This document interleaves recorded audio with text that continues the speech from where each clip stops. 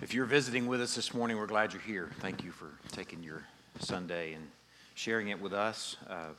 We're cheering for you and finding a church home.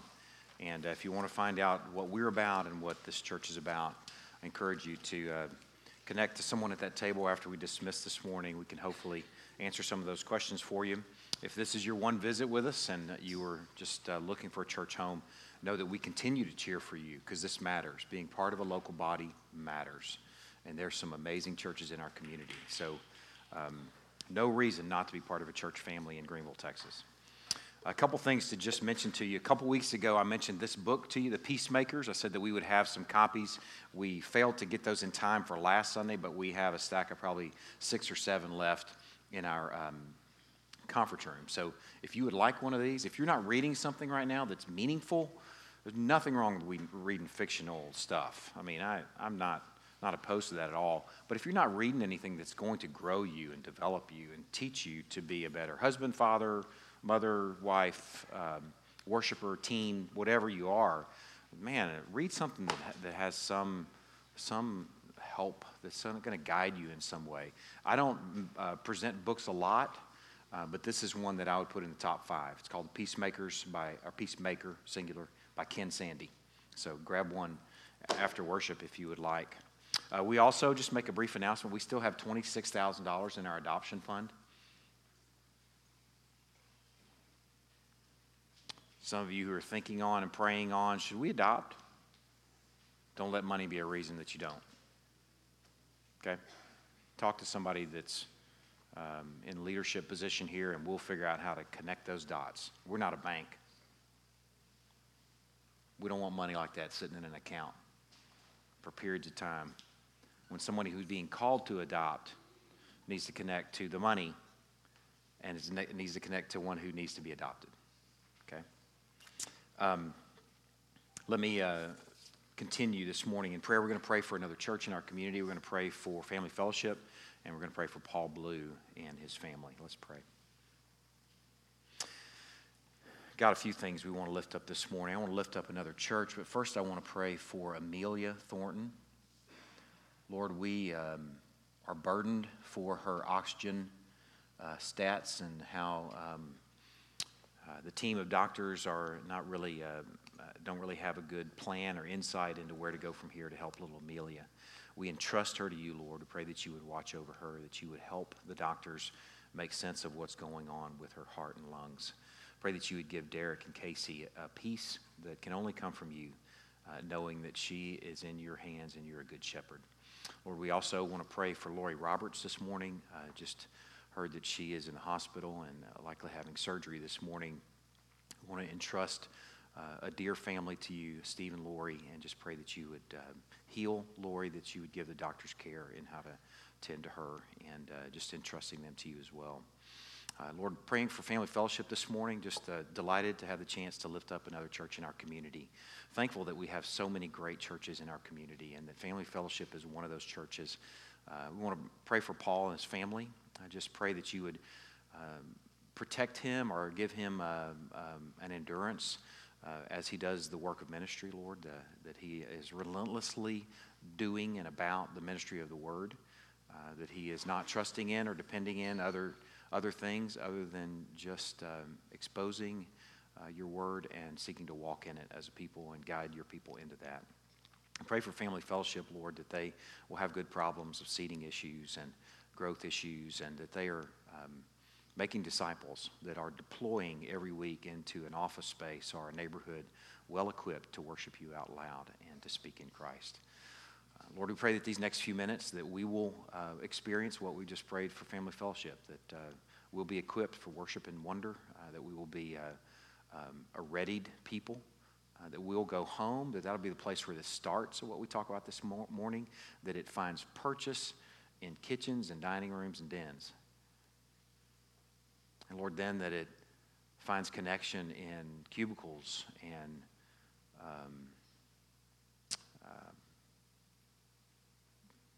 places where you work on cars.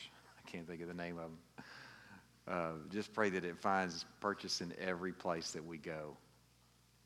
Thankful that by the work of the Holy Spirit that it does. And trusting this time to you. In Christ's name we pray. Amen. I'm thinking squad bay. It's not a squad bay. It's like the bay where you work on a car. It's funny when stuff doesn't come to your mind when you're in a public place and opening your mouth. We're in a series in Ephesians chapter 4. It's really a series on how to treat one another. This is a message this morning, continues on in this chapter we've been in chapter 4. Our first sermon was on speaking with one another, speaking truth to one another. The second sermon in this series of passages, our series of sermons from Ephesians 4, was on speaking words that build one another up instead of speaking corrupting words. The third sermon was on dealing with anger and how to deal with it expeditiously before the sun goes down, that mindset, that concept of keeping very short accounts with one another. And the sermon this last week was dealing with with working hard and working honestly so that you have something to share with one another. These sermons are about how we deal with one another, church folk and Christian folk. And this sermon this morning will continue and sort of finish out this paragraph and finish out chapter 4. It will complete chapter 4, looking at yet another sermon on how to treat one another. You're really in luck that I'm preaching this sermon series because I'm an expert on how to treat people.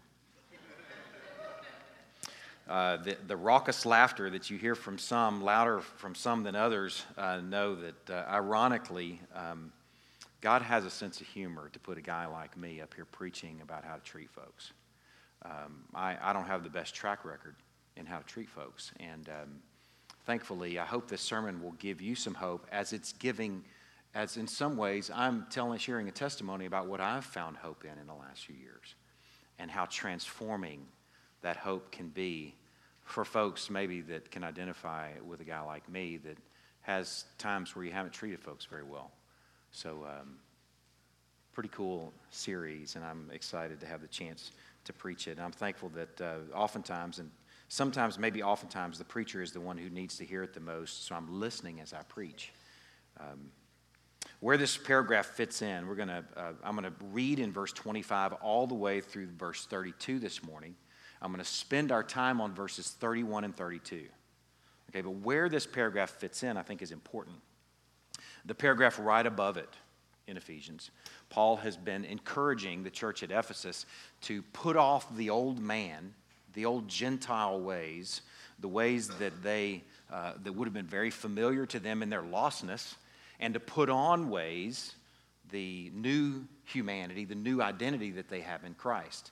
So this paragraph that we've been in the last few weeks follows that pattern of putting stuff off and putting stuff on, and then in each case it gives a motivating clause. I mean, it's just a beautiful, tidy, linear paragraph, and I think you'll notice some things to put off, to put on, and the motivating clause, hopefully, in each of these verses as I read them. I may point a couple out to you just so you kind of recognize the flow. So let's begin in verse 25. Therefore, having put away falsehood, something you're going to put off, you're going to take off, let each of you speak the truth with his neighbor. That's what you're going to put on. And why are you going to do that? Because we're members of one another. Okay, nice flow to these. Here's the next one. Be angry and do not sin. Put that stuff off. Do not let the sun go down on your anger. This is what you put on, is working through a short account with one another. And here's the motivating clause, give no opportunity to the devil. Here's the next one. Let the thief no longer steal, but rather let him labor, doing honest work with his own hands, so that he may have something to share with anyone in need. Let no corrupting talk come out of your mouths, but only such as is good for building up as fits the occasion, that it may give grace to those who hear. And this one actually has a couple of motivating clauses. Here's the next one. Do not grieve the Holy Spirit of God, by whom you were sealed for the day of redemption. And now where we're spending our next few minutes is in verse 31 and 32. Let all bitterness and wrath and anger and clamor and slander be put away from you. This is what you're taking off, and this is what you're putting on, and along with all malice. Be kind to one another, tender-hearted, forgiving one another, and here's why. As God in Christ forgave you. Christy is not a nagging wife. Not even close. I've seen that happen. That is not the woman that I've married, and I'm thankful for that. But she pays attention, and she notices some things that I get myself into at times. There are times where I might get caught up in something, not realizing, not thinking about the clothes that I'm wearing. Like I might walk through the garage and see something that I want to do to one of my bicycles. And if you're around bicycles a little bit, you know that bicycles have grease on them. Or I might see something I need to do to a lawnmower, which is where I've been the last couple of weeks, is wrangling a lawnmower problem. Or I might see something that I need to do in the yard, and almost without fail, grease is involved, and I'm almost without fail wearing my best duds. So my wife says to me lovingly, she really does, she says, "Please don't do this in your nice clothes." Okay, she really does. So sweet. But maybe that's a good way to think about this paragraph. That this is what Paul is saying to the church at Ephesus. Please don't do these things in your nice clothes. Please don't do these things in the clothing that was hard won for you through the cross. Please don't do these types of things in the righteous clothing that has become yours through faith in Christ. Okay, so that's maybe a good way to think about this paragraph. We're going to break it down in three pieces. And the first piece, we're going to look at the things to put off, the things that aren't fitting considering the clothing that you're wearing. Let all bitterness and wrath and anger and clamor and slander be put away from you, along with all malice. I'm going to take just a moment and speak about each of these. Just a moment, because I don't want to spend the most of our time or the majority of our time on this. First of all, put away bitterness.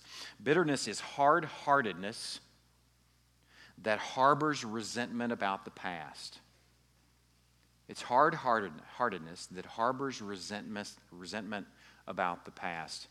I think bitterness has probably been the thing that I've struggled with most in ministry in the last 14 years. And maybe some of my own toward other people, but a shocking amount that I experience from other people. From something that happens in doing life together in the church. It may be something that I've said. It may be something that someone else has said. And the way it often shows up is sort of the duck and hide at Walmart. I mean, really, at first it starts with a departure. Someone who's been part of us may leave for no reason at all. There are good ways to leave a church, by the way. You may have really good reasons for leaving a church, and articulating those to folks who poured into you and who have considered you part of their church family is an appropriate way to do that. But folks that are bitter don't do that. Folks that are bitter will unfriend you on Facebook because they don't even want to look at you. They don't want to see your face anymore. And then if you happen to be in Walmart at the time where they are, where I'm in there buying my kombucha tea, okay, they do the duck and hide and the duck and the zig and zag and try and look like a box of cornflakes so they don't see them. I thought it was kind of like... I think it was Arnold Schwarzenegger or something in Predator or something where he like stuck into the mud bank, you know, and he became like he was invisible. That's what they tried and do at Walmart. And it's because you're bitter. If you're doing that with someone else, chances are you're carrying around some bitterness. You're harboring some resentment that you haven't worked through conflict with them. You haven't worked through conflict in a way that will liberate you from the bitterness that keeps you from, or that makes you want to hide from one another. Bitterness is a very real part of life together, potentially. And it's the first thing that he lists as something that should be put off. It's not fitting for the clothing that you're wearing. We shouldn't have any of that toward anybody. Okay, here's the second thing. Wrath and anger. I'm counting them together because in some ways they're treated synonymously in the list here. The Stoics distinguish between the two. Okay, the Stoics considered that wrath is the rage in an initial explosion. You've either done it or you've seen it, or you've been on the receiving end of it. You know what I'm talking about, that rage. And then anger is gnawing hostility. Whether you want to treat those things differently or distinguish them is really up to you. I think there's room to consider them synonymous or to consider them separately. Wrath and anger are not fitting considering the righteous clothing that you're wearing, along with bitterness. The third thing here, or the fourth thing, is clamor. Put away clamor. Clamor is a word that you may not use very often. It's kind of an old-fashioned word. It's a word that means shouting. Put away shouting. Shouting is not fitting for the people of God. It's not suitable for the people of God. Maybe you've heard it in an apartment next to you. When I was stationed in the Marine Corps and before Christy and I were married, I lived in an apartment complex, and you could tell when somebody was in a fight. Really thin walls and lots of people living really close to one another. You know what I'm talking about, that feeling that you have when you hear people shouting at one another. You're like, oh, man, there's somebody who's like literally abusing one another with their words. And it may not even be the content of the words, although it's likely the content, but just the volume. The volume enough is just hard to even hear. Maybe it's in an apartment complex. Maybe it's in the same house that you've heard this. Maybe it's in the same house that you've heard this, maybe even this week, maybe even this morning. Man, shouting upstairs or shouting downstairs, or maybe shouting in the very room, or shouting in your very face, or maybe you're doing the shouting. Shouting is something that should be put away from you. Let me ask you this question, parents in here. Is this how you parent? By shouting? I've called it John Wayne parenting over the years. It doesn't work. You might have little momentary lapses of obedience or momentary periods of obedience, but it doesn't change the heart. And man, we can resort to it in a heartbeat. It's something that should be put away from us. Clamor and shouting is not part of who we are. And siblings, is this the way you deal with one another? If you've been baptized into Christ, if you've been baptized into this, and this is where we have our baptistry. For those of you visiting, like, what's he talking about? We have our baptistry. It's a horse trough up here. This is the kind of thing that, it's not here right now, by the way. If you've been baptized into Christ, then man, parents, you can remind your children, this is not who you are. You've been baptized into the people of God, and this is not the way that even young children who have united with Christ by faith should communicate with each other. It's certainly not the way that a young person should communicate with their parents. Man, it's the only commandment that comes with a promise. You dishonor your parents, I can guarantee it, your life will not go well for you. Guarantee. Because God's going to make good on his promise. Shouting is inappropriate at your parents, period. Man, these things should be put away from us. It's harmful, it's hard to hear, and it's something that, if we're really honest with one another, is pretty familiar. Maybe more familiar in some homes than others. The next thing on the list is put away slander. Slander would be abuse and the vilifying of others. And I can tell you right now, this is just so easy to do. I mean, let's be really honest with each other. Slandering one another is just so easy to do. You can almost do it without even a word, just by body language. Just a look. Somebody mentions somebody's name, and you can give a look that disparages someone. And man, that kind of stuff should be put away from you. Man, some have suggested that the order that we've considered so far with bitterness and wrath and anger and clamor and slander follows sort of a climactic arrangement. I'm not sure about that, but they've suggested that it begins with the inner quiet burn of bitterness, and that it progresses to the angry outburst directed at the person that you're angry with, and then it goes to outside of the person, to slandering and disparaging someone to others. However you want to order it, it is a terrible list of things to do in your nice clothes. Man, it makes a mess of things, and it's not characteristic, not in keeping with the people of God. The next one here really captures all of the others as sort of a summary, the word malice. Put away malice. It sort of summarizes all these others, and it's any action that intends to harm your brother and sister in Christ. It can be in your home, it can be in your church family, it can even be in your Christian community. Any action that intends to harm your brother and sister in Christ. These are to be put away from you. They're not fitting activities for the fine garments that you wear now by faith. It's not part of who you are anymore. I thought in some ways it might be like someone who'd been freed from prison, going back and putting on the prison clothes with stripes or the orange garments and going out and making some license plates and picking up trash. You're like, dude, you're free. Don't do that. That's not who you are anymore. Take off those stripes. Put down those license plates. You got to consider, too, as I want you to think about this for a moment, you've got to consider that these things are shared, okay, with the church. Paul's not talking to lost people right now. He's talking to the Ephesian church. So you've got to consider that these people are doing some serious and real life together to be potentially experiencing bitterness, wrath, anger, slander, malice. Man, they've got to be in close proximity to one another. They're doing some real life together, and these are very real possibilities for church families, okay, hear this, and for Christian families.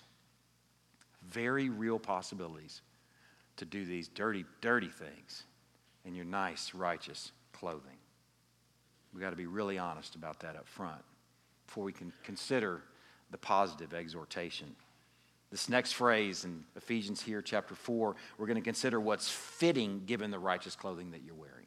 If those things are not part of who you are and should not be done given the clothing that you're wearing, here are the things that should be done. Be kind to one another, tender-hearted, forgiving one another. Kindness. I want to just consider each of these three things for a moment. Kindness. Earlier in Ephesians chapter 2, kindness was attributed to God. Okay, let me show you this. I want you to get this because I think this is important. In Ephesians chapter 2, verses 1 through 10, maybe my favorite passage of Scripture in the Bible, the whole summary of the gospel is presented there. And we're dead in our trespasses and sins. We're by nature children of wrath. But God, my favorite two words in the Bible in chapter 2, verse 4, but God made us alive together with Christ. He raised us with Him. He seated us with Him. And then in verse 7, so that, the reason He did all this, so that in the coming ages He might show the immeasurable riches of His grace in kindness toward us in Christ Jesus.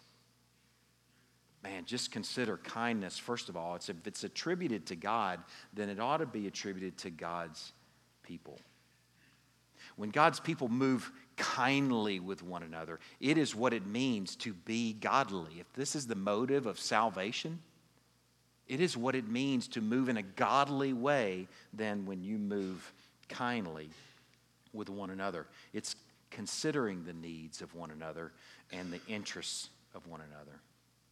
The next thing is tenderheartedness. Tenderheartedness is being sympathetic to others, whatever they may be going through. I think in some ways it's like sharing nerves with someone. In some supernatural sense, you can almost in some way feel what they're feeling and sense what they're feeling as maybe they share it with you, or maybe you're onto something, you know that something's wrong. Okay, tenderheartedness is a real connectedness with one another and a real insight into one another and what they may be going through, even if you're not going through the very same thing. I've had a recent discovery that's really been helpful for me. I think I'm learning to separate the actions of a person from the person.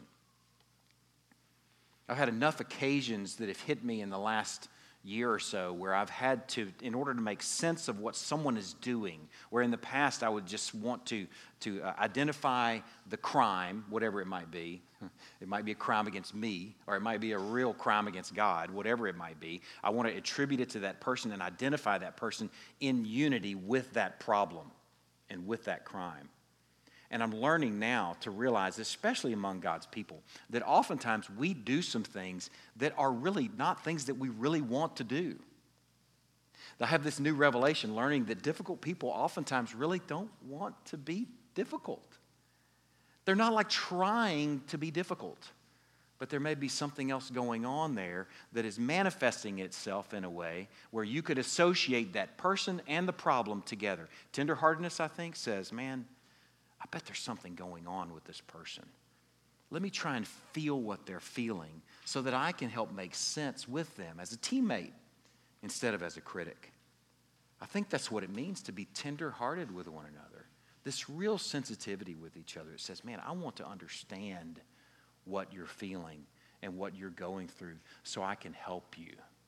It hurts me the way it's manifesting itself, but I'm going to separate that, and I'm going to move beyond that and separate you from what you're doing so that we together can make sense and I can bring you some help.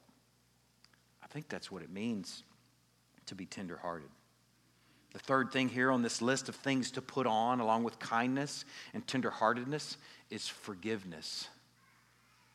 I thought a way to sort of define forgiveness for you. You probably don't need a definition, a clear definition, but I thought it helpful. Luke chapter 7 uses this very same word, and you can just listen to this short passage. A certain moneylender had two debtors. One owed 500 denarii and the other 50. When they could not pay, he canceled the debt of both. The canceling the debt is the same word that's used over there in Ephesians for forgiving one another. It's canceling debts with one another.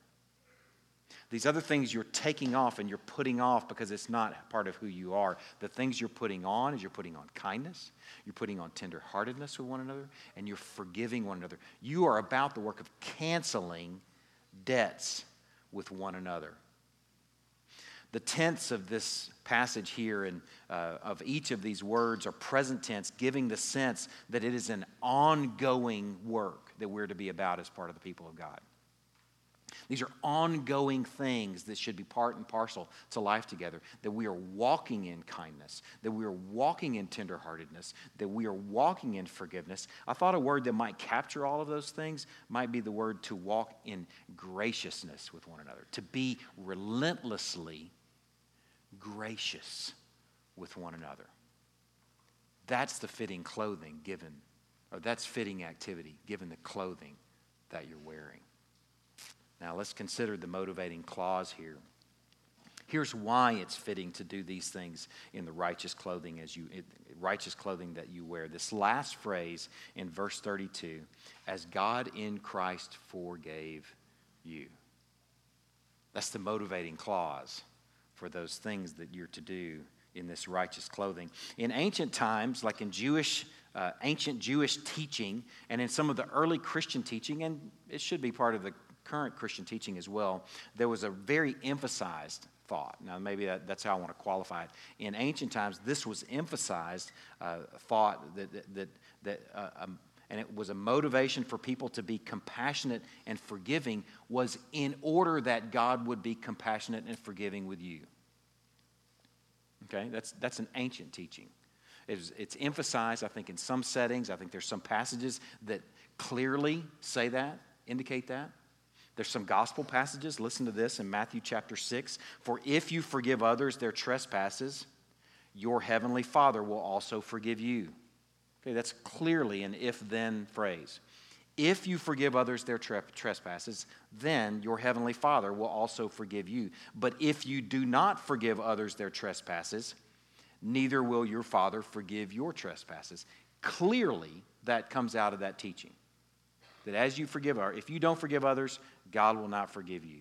If you forgive others, God will forgive you. Here's another one, Mark chapter 11. And whenever you stand praying, forgive if you have anything against anyone, so that your Father also, who is in heaven, may forgive your trespasses. Okay, those passages bring out that ancient teaching that we are to be compassionate and forgiving in order that God will forgive you. Okay? That's not what Paul's saying right here. Okay, I want you to get this. This may be the most important development of the passage, of the sermon for that matter. An even better motivation for forgiving one another. This is what Paul is leaning to here, is that this has already been done for you. An even better motivation to forgive one another is that it has already been done for you. You didn't have to earn it. Listen to this passage from Colossians chapter 2, verse 13. And you, who were dead in your trespasses and the uncircumcision of your flesh, God made alive together with him, that being Christ, having forgiven us all our trespasses. Done deal. We didn't earn it. We were already dead in our trespasses and sins. Did you see that? Ephesians chapter 2 says the same thing that we just read, that he made us alive together with Christ. He raised us with him. He seated us with him while we were yet sinners, forgiving us our debts. Man, I want you to see that Paul's motivation here is that we didn't earn saving forgiveness. It was given to us. We couldn't even earn it because we're a bunch of dead people, according to Ephesians and Colossians. We couldn't earn forgiveness. I think it's important to connect to that and see and realize that it's something that's been given to us and something that we did not earn. The tense here in this passage is an aorist tense, indicating also that it has already been done for you. Here's what I want you to get, and I think the crux for the rest of the morning. The sense here is that the prime motivation for forgiving others is not to acquire or earn forgiveness. but because you've been forgiven already. That's the prime motivation for forgiving others. So what has been done for us in Christ is the grounds for believers to do the same with one another. It's the why behind this whole paragraph full of loving, holy treatment of one another because of what has been done for us. Now, I have just a couple of thoughts about this. I think some application thoughts that'll hopefully help you. Here's the first. God modeled our treatment of one another. Okay, there's actually a term for what he did here. It's called a conformity pattern. Okay, this conformity pattern of forgive as you've been forgiven may be something that's familiar to you if you've read other passages in your New Testament. For example, 1 Peter chapter 1, verse 15 and 16 says this, "As he who called you is holy, you also be holy in all your conduct. Since it is written, you shall be holy, for I am holy." That's conformity pattern. Forgive as I have forgiven. Be holy as I am holy. Here's yet another. 1 John chapter 4, verse 11. "Beloved, if God so loved us, we also ought to love one another." The conformity pattern. Forgive as you've been forgiven. Be holy as God is holy. Love as he is loved. He has been gracious with us. Let's summarize it. He's been gracious with us, so we are to be gracious with one another. He has modeled this for us from the outset, and he's modeled it for us so that we will know how to treat one another. Turn to Matthew chapter 18. I have a little parable I want us to work through. I want us just to spend a few minutes doing a little math. Matthew chapter 18. You can turn there. I haven't had you turn a bunch of places this morning because I want you to be focused on this Matthew chapter 18 passage when we turn there. Matthew chapter 18.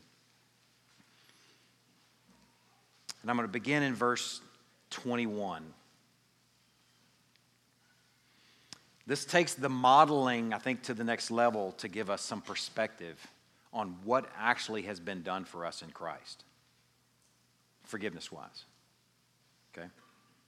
Matthew chapter 18, beginning in verse 21. "Then Peter came up and said to him, 'Lord, how often will my brother sin against me and I forgive him?'" Okay, we're talking about the same sort of dialogue, the same sort of exchange that we're reading about over here in Ephesians chapter 4. Forgiving one another as God in Christ forgave you. Okay, it's part of life together. It's appropriate activities given the clothing that you're wearing, that you're kind to one another, that you're tender-hearted, and that you're forgiving. So this is an appropriate satellite. So let's look at it. How many times should I forgive my brother? As many as 7 times? That's a lot for somebody to do the same thing maybe against you. 7 times. And Jesus said to him, "I do not say to you 7 times, but 77 times. Therefore, the kingdom of heaven may be compared to a king." He tells a story to illustrate this. Keep an eye on the king. "A kingdom of heaven may be compared to a king who wished to settle accounts with his servants.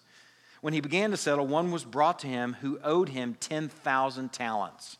Now, even if you don't yet know the unit of measure, let's just insert dollar in there, and you're going to think $10,000, that's a lot. Okay, this servant had racked up some serious debt. Well, that unit of measure there is beyond dollars. In fact, if you look down at the bottom of your page, you probably have a little note like I have. A talent is a monetary unit worth about 20 years' wage. Okay, so let's do a little math here. Some of you are like, "Oh, man, I didn't pay attention to math class. That sure would come in handy right now." 10,000, okay, he owes 10,000 talents times 20 years' wage. Okay, that equals 73 million days' wage. How in the world this guy racked up that kind of debt? Now, it's a parable, all right? It's not a real story, but he's making a point here. This guy racked up some serious debt, almost to the point where you could imagine it impossible to pay back. Okay, so let's see how it unfolds. "When he began to settle, one was brought to him who owed him 10,000 talents, okay, 200,000 years' wage. 73 million days' wage. And since he could not pay, his master ordered him to be sold with his wife and children, all that he had, and payment to be made. So the servant fell on his knees, imploring him, 'Have patience with me, and I will pay you everything.' And out of pity for him, the master of that servant released him and forgave the debt." Okay, even though it's a make-believe story, we should really be shocked at that notion that he forgave a 73 million days wage debt. Okay, the king, though, forgave that debt. But when the same servant went out, he found one of his fellow servants who owed him 100 denarii, and seizing him, he began to choke him, saying, "Pay what you owe." So his fellow servant fell down and pleaded with him, "Have patience with me, and I will pay you." He refused and went and put him in prison until he should pay the debt. When his fellow servants saw what had taken place, they were greatly distressed, and they went and reported to their master all that had taken place. Then his master summoned him and said to him, "You wicked servant, I forgave you 73 million days' wage. I forgave you 200,000 years' wage, because you pleaded with me. And should not you have had mercy on your fellow servant as I had mercy on you?" You see the conformity pattern? And in anger, his master delivered him to the jailers until he should pay all his debt. So also my heavenly Father will do to every one of you if you do not forgive your brother from your heart. Man, I think this, taking in the data here, realizing it's a made-up story, taking in the numbers, though, help us see how profound this model has been, how profound his example. It gives us some perspective that should help us with some forgivability with one another. This should help us with forgivability with those that have wronged us 7 times 7, 70 times 7, so many times that we just can't even get beyond it, thinking, man, how could someone possibly do that? It should level things to where you have extreme forgivability with one another. He has given us a model, and he's given us a perspective on what he's done relative to what we're to do. You see that? He's given us perspective on what he's done for us relative what we are to do with one another. I think we need his model, and we need this 73 million versus $100 perspective. I didn't convert the value for you of what the other servant owed the other servant. It equated to $100. $100 versus 73 million days' wage. Man, that should help us with some forgivability, seeing that perspective. I want to encourage you with this thought. You should know that there is no such thing as a church where you won't have $100 debts against one another. I promise you, there's no such thing as that church. I said at the beginning this morning, there's some great churches in our community, but if you stick around that church long enough, you're going to have some $100 debts against some other people in the church, and they're going to have some $100 debts against you. Man, know it. Know it. If you're looking for a church where that doesn't happen, then you're going to spend a few years here, maybe not even years, months maybe. A few years there until someone hurts your feelings, but you will never have the opportunity to do what's fitting, giving the clothing that's been worn for you, to walk in graciousness, to walk in charity, to walk in forgiveness by forgiving them their $100 debt, because you're going to vacate. Man, that's been a sadness for me in Greenville, is to see how often that happens. And I want to encourage you right now, don't move that way. Some of you may be here because you vacated one of those problems. Maybe you stuck around a church long enough to where you had enough $100 debts to where you said, man, I'm out. I think I need a fresh start. Well, guess what? You bailed on an opportunity to walk in grace and mercy and forgiveness and charity. My encouragement to you is, man, go back and clean that up. You know what it might mean? It might mean that you need to go back and join that church. I hope that disarms some people that think that just churches around our community are just all about getting their own numbers. Do you think that the kingdom could be advanced and God could be glorified in our community if you actually went back and forgave some $100 debts with some of those that you owed or that owed you at a local church? Man, how awesome would that be? Let me encourage you in this point. You may not have any of that behind you. If you stick around Crosspoint long enough, you're going to have some of that here. I owe lots of folks a $100 debt. The problem is when I see them in Walmart, when they're doing that plaster against the cornflake thing, they haven't shared with me how I wronged them, so I can't clean it up. They're just bitter. It's a product of unresolved conflict. Man, that's unfitting given the clothing that we wear. We're going to spend eternity together and we hide from one another at Walmart. We're going to spend eternity with each other and we're going to bump from church to church until somebody chaps us. Man, that's missing the whole good news of the gospel.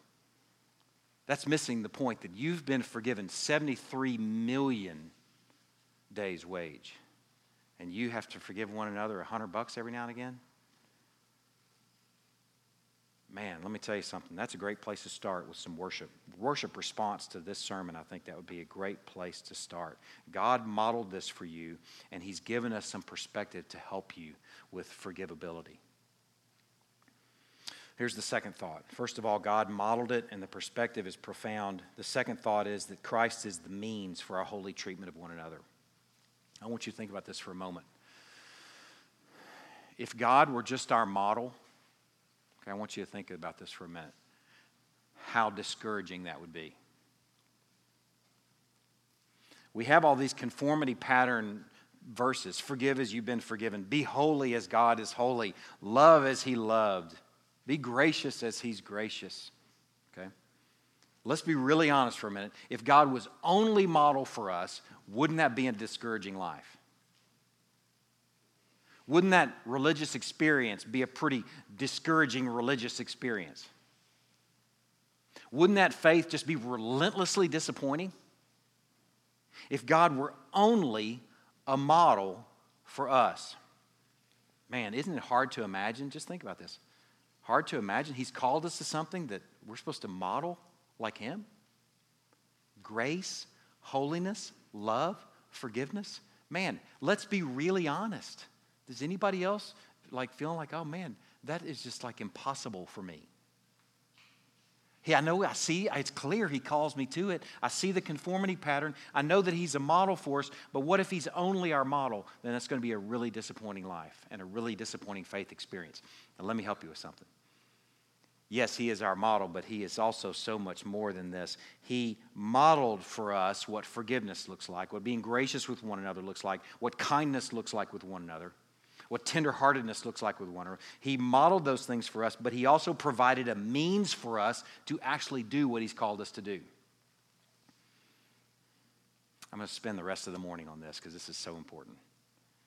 He's provided a means for us to actually do and be what He's called us to be. I'm going to show you the first from verse 32 and the second from verse 31 of Ephesians chapter 4. Let me show you. First of all, verse 32, where God is model. He's more than that as well. Verse 32, be kind to one another, tenderhearted, forgiving one another, as God in Christ forgave you. Here's how we tend to read this passage. And here's maybe how you've heard this passage this morning so far. We forgive others as God forgave us. Okay, that might be a nice summary of what I've said so far, but you're missing a key element there. You're missing the most important, maybe, point of the morning, and it's subtle, but it's so important, the phrase, in Christ. He forgave us in Christ. Forgive one another as God in Christ forgave you. I want you to see this. God forgave us in the person and work of Christ. That is the how of our forgiveness. It's surgical. It's how He's forgiven us in the person of Christ.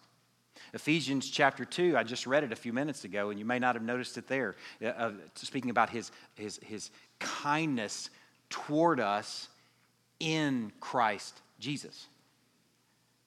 Okay? He forgives us in Christ. He's kind toward us in Christ Jesus. Let me help you with something that might be familiar even to our children in here. Maybe one of the first verses that you've ever learned or memorized, even for the kids. It was for me. I earned a bag of peanut M&Ms memorizing this verse. John 3:16. I still remember the M&Ms. For God so loved the world that he gave his only begotten Son. There's probably a room full of people that can quote it. That whoever believeth in him shall not perish but have everlasting life. Right? My whole life, I heard and read and thought that passage that God so loves the world. This big, massive, expansive, gooey love. That's just this big thing out here. Okay, here's a better rendering of that passage that likely you've memorized as well. God loved the world in this way. He sent his only begotten Son, that whoever believes in him shall not perish, but have everlasting life. God loved the world in the person and work of Jesus Christ. That's what that so means. For God so loved the world, surgically in the person and work of Jesus Christ. It's how he's kind toward us. It's how he's forgiven us. It's how he loves us in the person and work of Christ. God is the model and his Son is the means. God is the model for forgiveness, and his Son is the means by which you will forgive that $100 debt that feels like $73 million. See, that's the problem, isn't it? Some of us feel like we've been so wrong. You equate it as a $100 debt, and you go, man, you don't know how bad I've been wronged. And you don't know how many times I've been wronged. I got good news for you. God hadn't just called you to model it. Because if that was all it was, man, you'd be bankrupt and bumming. You wouldn't have the goods for it. But he's given you the means to be forgiving in that debt as well. That's how he forgave us. That's how he loves us. That's the means by which he forgave us. Let me show you this. Christ is how God forgave us, and he's the how to our forgiving one another. I want y'all to hear that. This is so important that it could be the kind of thing that you could miss, and you've missed the point of the morning. God has forgiven us in the person of Christ. And when you're called to forgive one another, he is the means by which you will be able to forgive one another. He doesn't just save us and call us to do some good stuff and call us to model these amazing things that we'll never be able to accomplish. Here's the good news. In Christ and through Christ, he has actually enabled us and empowered us to actually do what he's calling us to do. Isn't that crazy?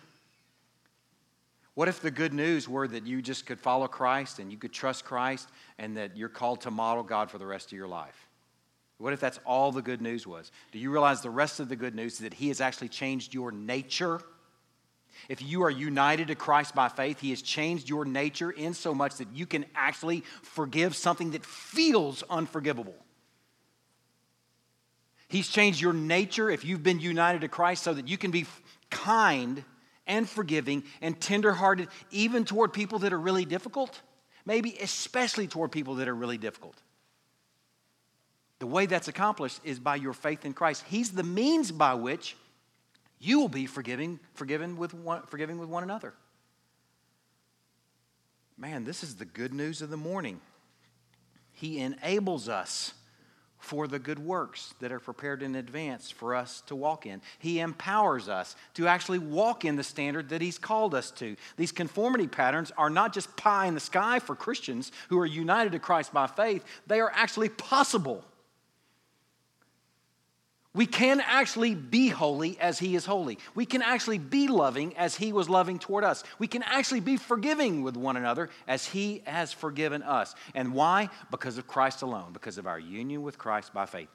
Period. It's not something we can muster. It's something that only happens by faith in Christ. The good news is that you are no longer enslaved to unforgiveness and anger and bitterness, but now in Christ, you are free to forgive. Anybody have that? That's some good news right there. You got something in your life that feels like it's just unforgivable. If you're united to Christ, I got good news for you. It is. It is forgivable. If the whole parable of the $100 thing, $73 million thing just wasn't enough for you, how about this? If you've been united to Christ by faith, he's like giving you like a superpower. You can actually do what you've been called to do. Man, I need to know that. I need to know that it's possible to not be a jerk that I was. I need to know it's possible to grow in grace and tenderheartedness and kindness with one another. When maybe your natural disposition is sort of melancholy, you're sort of like Eeyore all the time, or you're just a grump and you just want to rip people's heads off by nature. I need to know that God can change somebody that just gets mad all the time. And I think the most, I was about to share something. I'm not even sure I'm going to share it because kids are in here. I'll say it. It's not dirty or anything. But I think the most important word that I said, or the most frequent word that I said in our early marriage was crap. How stupid is that? Like, what's wrong with you? If that's the most thing, because like something doesn't go my way, crap. Can you imagine being married to that? Man, that's a woman of grace right there.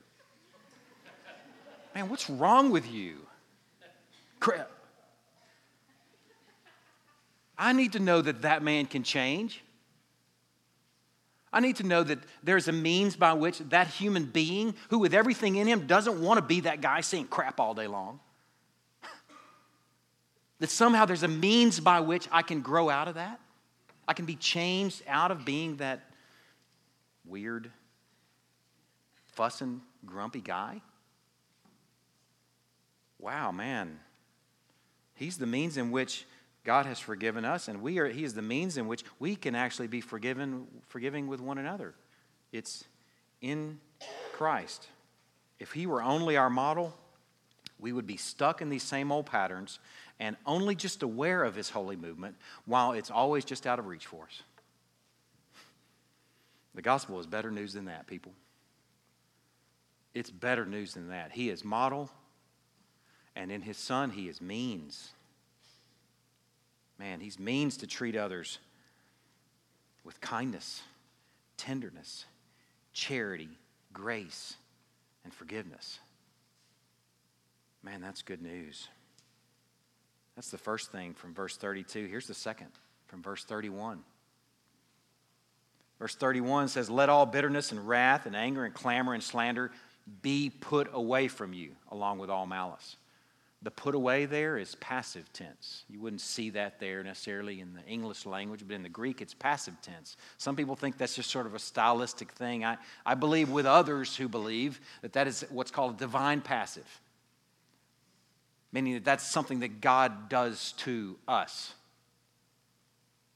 Some of you who saw that list of things that you ought not be doing in your righteous clothing, who are sitting here right now with grease on your pants and grease underneath your fingernails while you're wearing this righteous clothing by faith, you're trusting Christ, and you're saying, man, I'm walking in bitterness and anger and slander and malice and every other form that's listed there.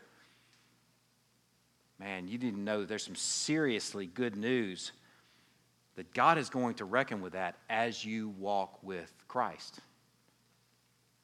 It's a passive tense thing because it's something that God is doing to us. Man, I've seen that in me. I've seen that in you. I've seen it time and time again in the life of this church, where God changes people as they walk with the means that is the person and work of Christ.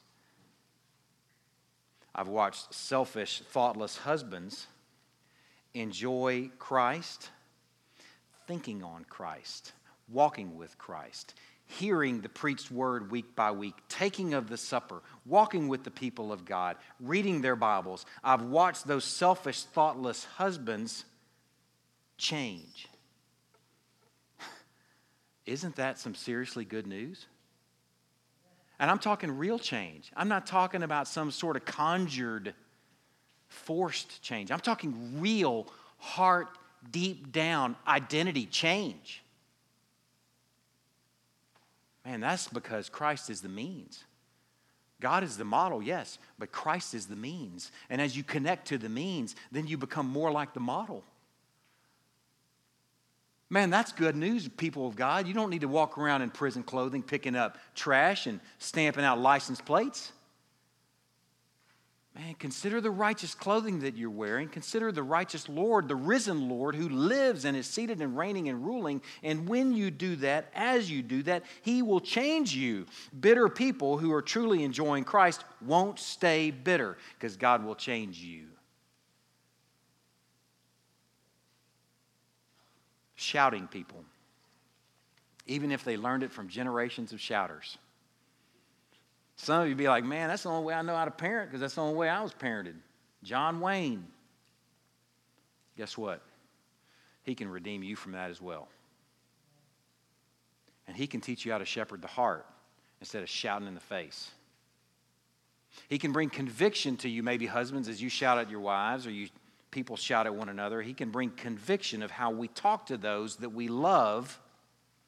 And as we look to Christ as the Good Shepherd, as we relentlessly run to this forgiving Good Shepherd, this patient, forgiving Shepherd that forgives us 70 times 700, 7,000, then we grow in grace, and guess what? The clamor fades, and the volume turns down. And that clamor and shouting turns to kindness and tenderheartedness over time. But let me tell you something right now, people. Let me emphasize. I'm talking about real change here. But this real change happens over time. It's not like an order from Amazon. When I think about an order from Amazon, I walk out to the front porch and there it is. Abracadabra. What I'm talking about is more like putting something on layaway at Sears and Roebuck. You're making little payments. You're making little installments. I bought my first shotgun that way, a Browning A5. I saved up for years, made little installments here and there until I could go pick that joker up. And then it was mine. Man, you're making an installment right now. Some of you are sitting here bitter and wrathful and angry and slandering and some of those things we're talking about where you got grease underneath your fingernails. You're making an installment today because you're hearing about what God has done for you in Christ.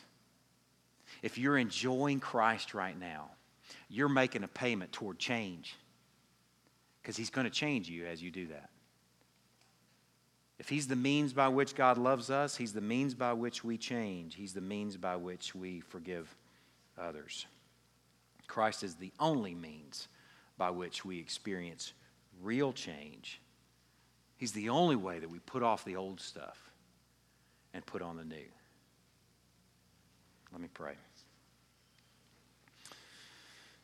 God, I pray that this morning that maybe some angry guys have found some encouragement.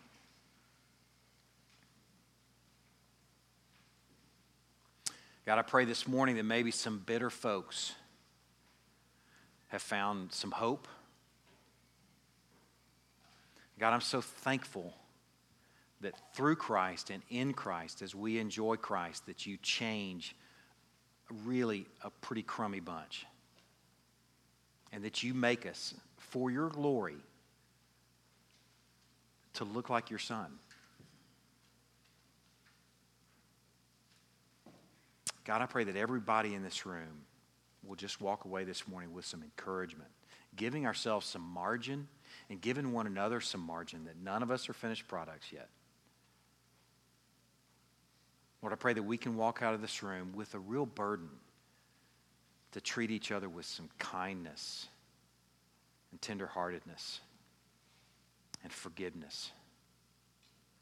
Lord, there are real situations in this room right now that needed the medicine that this message is.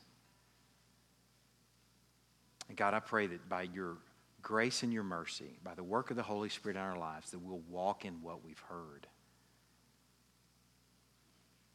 I pray you'll do your work of putting these things away that are inappropriate and putting on the things that are. We love you, Lord, and we love our Savior. In Christ's name we pray. Amen. We're going to have our supper here in a moment. I think it's important as we take our supper to consider that we've been called to forgive one another as God in Christ forgave us, just to enjoy in the supper That God's forgiveness of us, His love toward us, His kindness toward us is surgical in the person and work of Jesus Christ. I want to encourage you this morning with the thought. Some of you might not realize this. You may have been in church your whole life and just been there in body only, or you may have been in a place where you just didn't connect to this truth. But I want you to hear this clearly this morning. There is no forgiveness for you from your Creator but by Christ. You are crossways with your Creator and doomed to eternal hell and damnation apart from trusting Christ as your Savior and Lord. He is your only hope. But He's a good hope. You can bank on Him. He'll take every one of your sins, and He paid for them on the cross if you're trusting Him as your Savior and Lord. You are doing, if you do that, you are trusting Him, you are uniting to Him by faith, is what I talked about this morning. And you are donning these righteous clothes that He earned, not that you earned, that He earned. Man, I want to encourage everybody in this room this morning to place your faith in Christ. He is your only hope. He becomes the way in which a holy God is able to forgive sin, because God will not wink at sin. The only way He is able to forgive your sin is if you are trusting in Christ as your Savior and Lord. I'm going to share a passage from Luke chapter 22. And if you are trusting Christ as your Savior and Lord, when we distribute the elements, I want to invite you to take and eat and drink with us. If you're not, if you are, man, I'm not bought into this, I don't think I'm there, then this meal's not for you. We're not being ugly about that. It's just a meal with our King. It's a meal that we have with our King, where we remember that He forgave us a debt of 73 million days' wage. Luke chapter 22, and when the hour came, He reclined at table and the apostles with Him. And He said to them, I've earnestly desired to eat this Passover with you before I suffer. For I tell you, I will not eat it until it's fulfilled in the kingdom of God. And He took a cup, and when He had given thanks, He said, take this and divide it among yourselves. For I tell you that from now on I will not drink of the fruit of the vine until the kingdom of God comes. And He took bread, and when He had given thanks, He broke it and gave it to them, saying, this is my body, which is given for you. Do this in remembrance of me. Around that table were people that, in their context, they considered riffraff and rascals. Fishermen and tax collectors. And I'm okay with considering us a room full as well. Apart from Christ, riffraff and rascals. But we sit around a table with the King who has forgiven us 73 million days' wage. We're having a meal with Him. I want to encourage you in this particular meal, as we take a meal together, if you have some $100 debts with one another, it might be fresh, it may have happened this morning. The devil's busy on Sunday mornings. It's crazy, the kind of stuff that he wants to derail families with before they get to corporate worship on Sunday mornings. It may have happened this morning. It may be something you're holding on to in bitterness, harboring something that happened ancient. You need to clean up those debts.